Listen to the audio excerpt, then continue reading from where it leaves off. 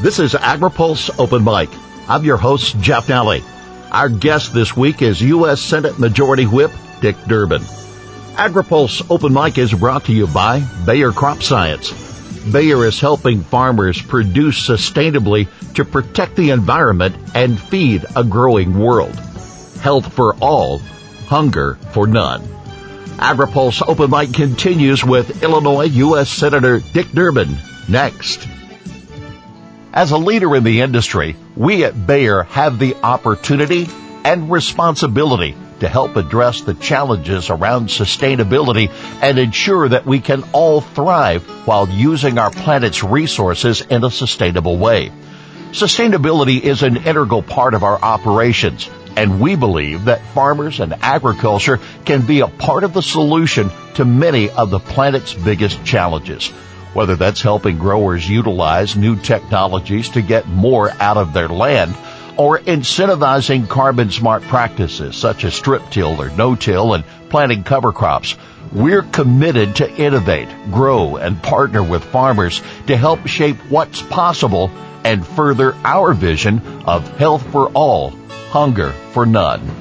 For more on Bayer's sustainability efforts, visit cropscience.bayer.com. This is AgriPulse Open Mic. U.S. Senate Majority Whip Dick Durbin has long since been a proponent of policy to address a changing climate.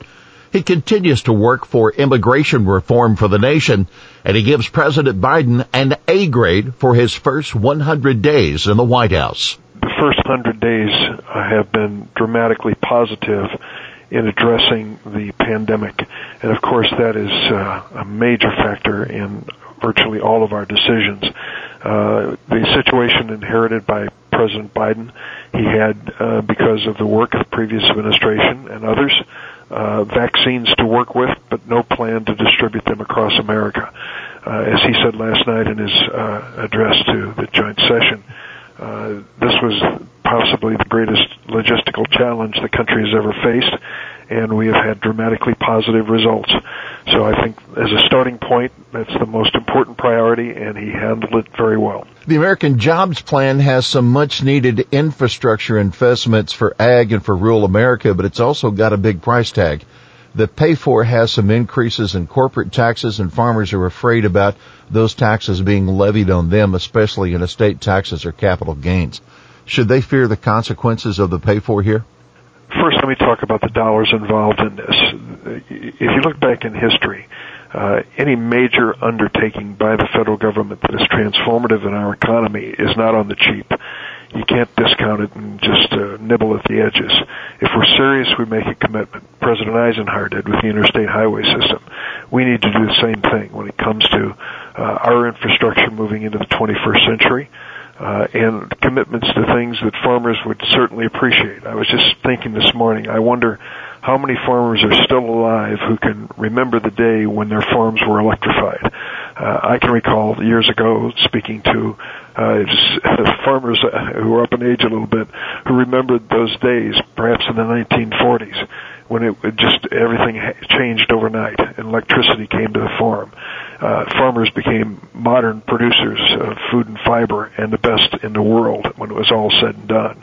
We made a commitment at that time for the government to lead in that effort, and it paid off very well. When Joe Biden talks about expanding the reach of broadband across America to rural areas, small towns, inner cities as well, I view it in the same context as bringing electricity to the farm. This is a must. We have to do it. We have to make the investment. So then thinking about this area of taxes, though, if a husband and wife have spent their life building a farm with the goal of passing it to their children, and yet they are taxed at the point of their passing, or the stepped-up basis is taken away and they have to sell the farm in order to pay the taxes, is that going to survive farms?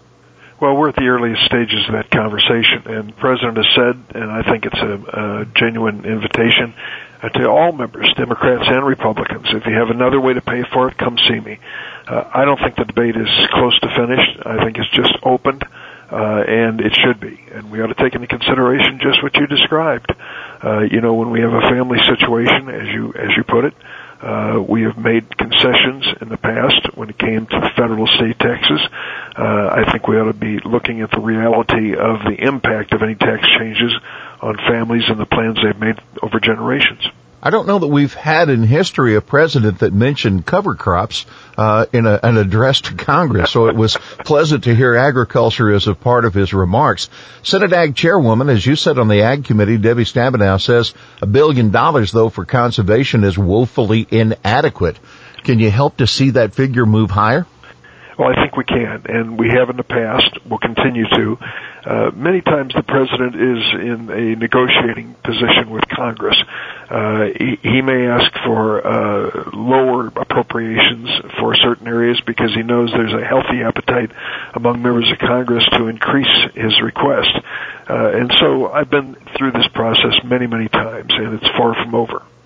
The Senate Ag Committee, again, as you said on, has approved the Growing Climate Solutions Act that brings USDA now into the fold of establishing the baseline for farm practices and carbon sequestration on farms. Do you approve of the language, or how would you amend the language? Well, let me tell you, Jeff, I think it's worth reflecting for a moment. I'm fortunate when we're not in the COVID-19 situation to have visitors come from Illinois out to Washington regularly. And farm groups are always welcome. And I've met with them personally, I think every year that I've been in Congress. Farm Bureau, Farmers Union, corn growers, soybean growers, many different groups come out here. It was about 10 or 15 years ago I started asking these groups, when they assembled, one basic question. Do you believe that human activity has any impact on climate change, global warming, or the extreme weather events that we're witnessing? And I will tell you, when I first asked the question, not a single hand was raised.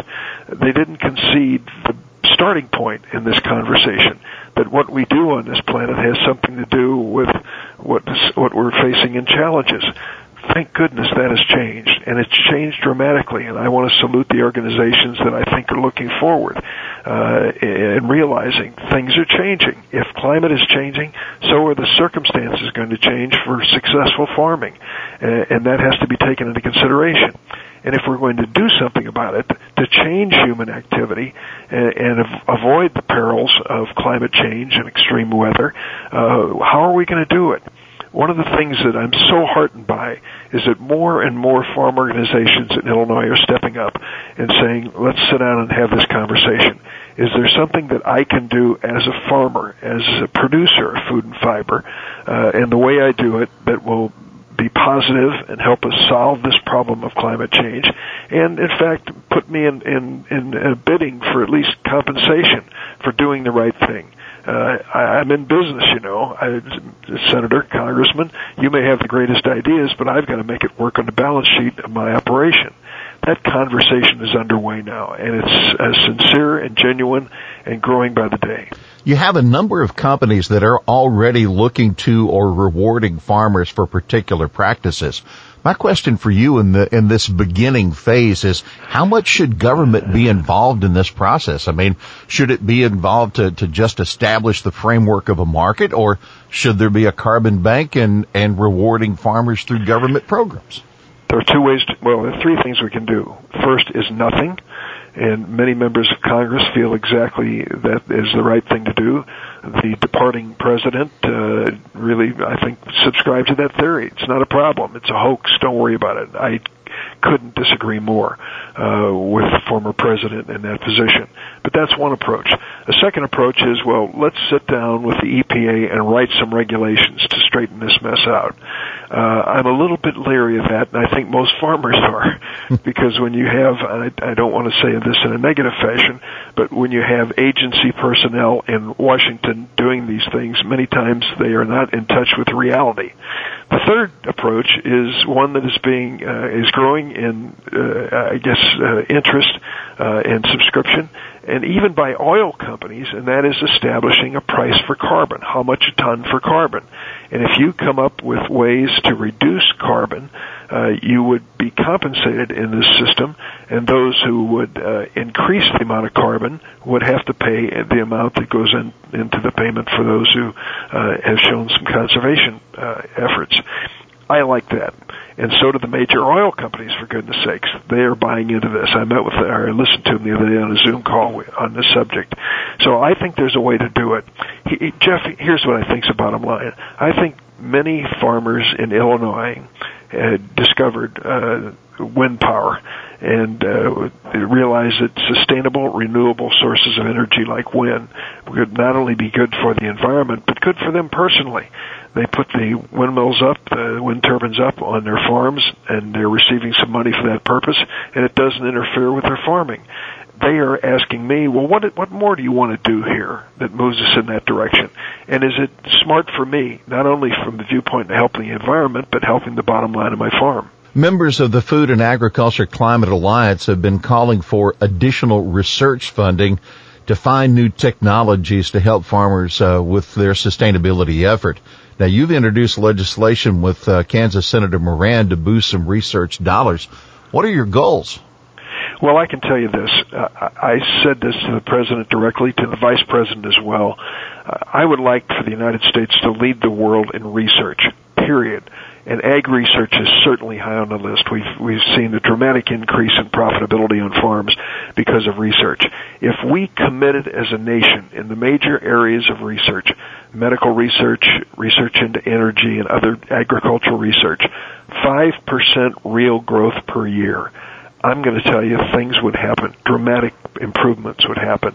And the President said as much last night in the joint session of Congress. And maybe I put the bug in his ear, but I hope he will pursue this. And I'll tell you, just for the record, the Chinese are. They're investing dramatic amounts of money in research to pass us by. I'll be darned if I'm going to stand by the side of the road and let the dust cover me as they go roaring past us. The United States can compete in research, and we should lead, and ag research is a viable part of this. Let's dip a toe into energy for a moment. Last week on this program, Indiana Senator Braun said he really felt like the president might be playing favorites with electric vehicles, that renewable fuels like ethanol and soy biodiesel ought to also see infrastructure support. Is the president picking favorites? Well, I can tell you this. The favorites have been fossil fuels, oil and gas. They have enjoyed for decades, for generations, special tax treatment even when they were profitable. We've just done that over and over again. Those of us who have been fighting for ethanol over the years know the uphill battle we've had against these oil companies over the years. And just staying alive was a major challenge. We've gone through with the previous president this small refinery waiver charade, and I hope that comes to an end soon. And gives us an opportunity to expand ethanol use.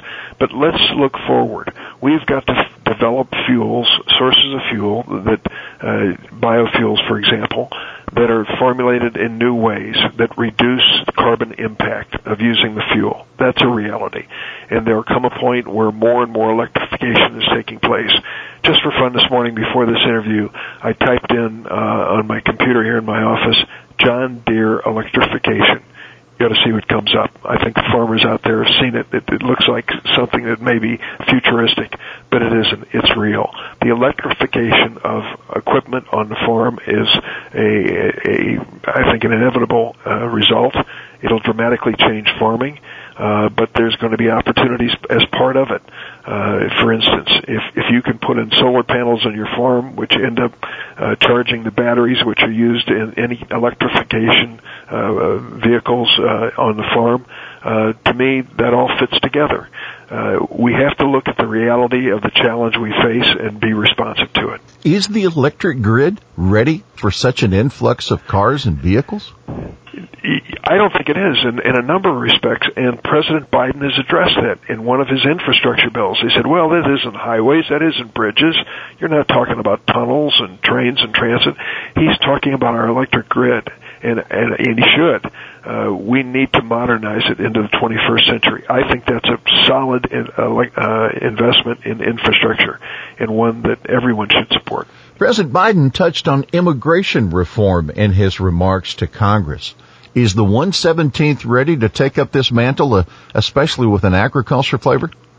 Well, it's needed, and I can remember a farm group that came to see me, and a lady who was running an orchard in southern Illinois told me, if I can't bring in migrant workers to pick this crop, I'm out of business. So, Senator, you decide. You either do something about immigration or I'm shutting down.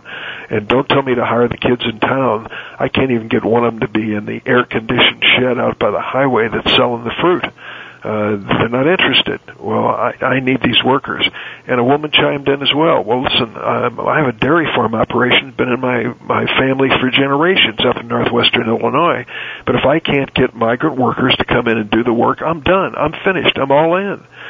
These are very real, and the farm labor bill that passed out of the House with bipartisan support needs to be passed in the Senate. I'm working on it night and day on a bipartisan basis. It's time we did something about immigration in a thoughtful way. I need the farm community to speak out as these two farm operations did when they visited my office. So is the close number in the Senate and close number in the House, is that an environment where a bill like this could find bipartisan support? Well, you have to hope so, because in the Senate, it isn't a majority that rules. You need 60 votes to overcome a filibuster. I've taken immigration bills, one called the DREAM Act, to the floor of the Senate 5 times in the last 20 years, and I lost every time. Had a majority every time. Never could get 60 votes. So if you're talking about a farm labor amendment, you've got to make sure that you have that kind of a majority in the Senate to make it work. I am positive and optimistic about it because the House did bring in a bipartisan roll call supporting it. What do you hope for with the Biden trade agenda, especially now with Ambassador Tai at the helm? Should we be thinking about CPTPP? Well, I can just tell you, trade is critically important to agriculture and critically important to America. We are not going to get rich doing one another's laundry in this country. We've got to produce goods and services that the world wants to buy, and we've done it over and over again. We can do it again. But I have to say, everybody says the same thing about it. I hope that we have fair trade agreements, so if some other country is treating us badly and violating the law, they are held accountable for it on a timely basis. That, to me, is a key to it. Trade agreements, yes. Fair trade agreements, yes. Enforcement of the rules of these trade agreements, absolutely, and in a timely fashion. I believe that we should be open to trade agreements that meet those criteria. What do you do with China? Well, it's tough. You know, some people here listening to your show who have a good memory may think back 50 years ago, just 50 years ago, China was a backward nation with people wearing uniforms that matched one another and taking bicycles around to go to work and holding up a little red book of Chairman Mao's quotations and really shunning the world. Now look at them. They are a major competitor, America's #1 competitor in the world in 50 years, and they've done it in a way that Americans would find repugnant, central government communist rule. But you have to give them credit, and sometimes they do things we don't appreciate in terms of stealing our ideas and the like. But you have to give them credit. They are major competitors in the world, and we have got to outcompete them. But they have a plan for world economic domination. You think I'm exaggerating? I'm not. I contact leaders all over the world, South America, Central America, Africa, Asia. They all say the same thing. China is on the march. They're coming into our countries and trying to establish economic relationships, loaning us money, sending in Chinese to do architectural, engineering work, road work, and to stay in our country. They don't leave. The United States is not nearly as aggressive. We've got to be aggressive in our promotion of American products and American workers. The Senate may take up a child nutrition bill. What would you hope for in that language? I would hope we'd reach a point where we don't have the embarrassment of having children who don't have enough to eat in this country. And a lot of us who've been lucky in life and are well fed think, well, that can't be true in the United States of America in 2021. It is true. And we've got to put that behind us. We've got to make sure that every child, every family has enough to eat. When people are lining up, as we've seen it, as the President mentioned last night, in these long lines of cars waiting for a box of food, it tells me that they're facing a desperate situation, not of their creation. So let's make sure that food is available. We have the best in the world. we've got to make sure that Americans have first opportunity to receive this food when they need it. I'll finish with this. I understand you had a chance to visit with Secretary Vilsack over the past week. Any highlights of that meeting? Well, he's back in the saddle again as head of the Department of Agriculture. I have a great deal of respect for him. I'm glad he's from the heart of the Midwest, and of course was governor of Iowa before he took on these positions in the cabinet. And he is thinking ahead, first to get the department back into shape, and to establish priorities, and to work closely with members of Congress in both parties. I think he was the right man for the job, and he has a full plate of challenges ahead of him, but I'm confident in his leadership.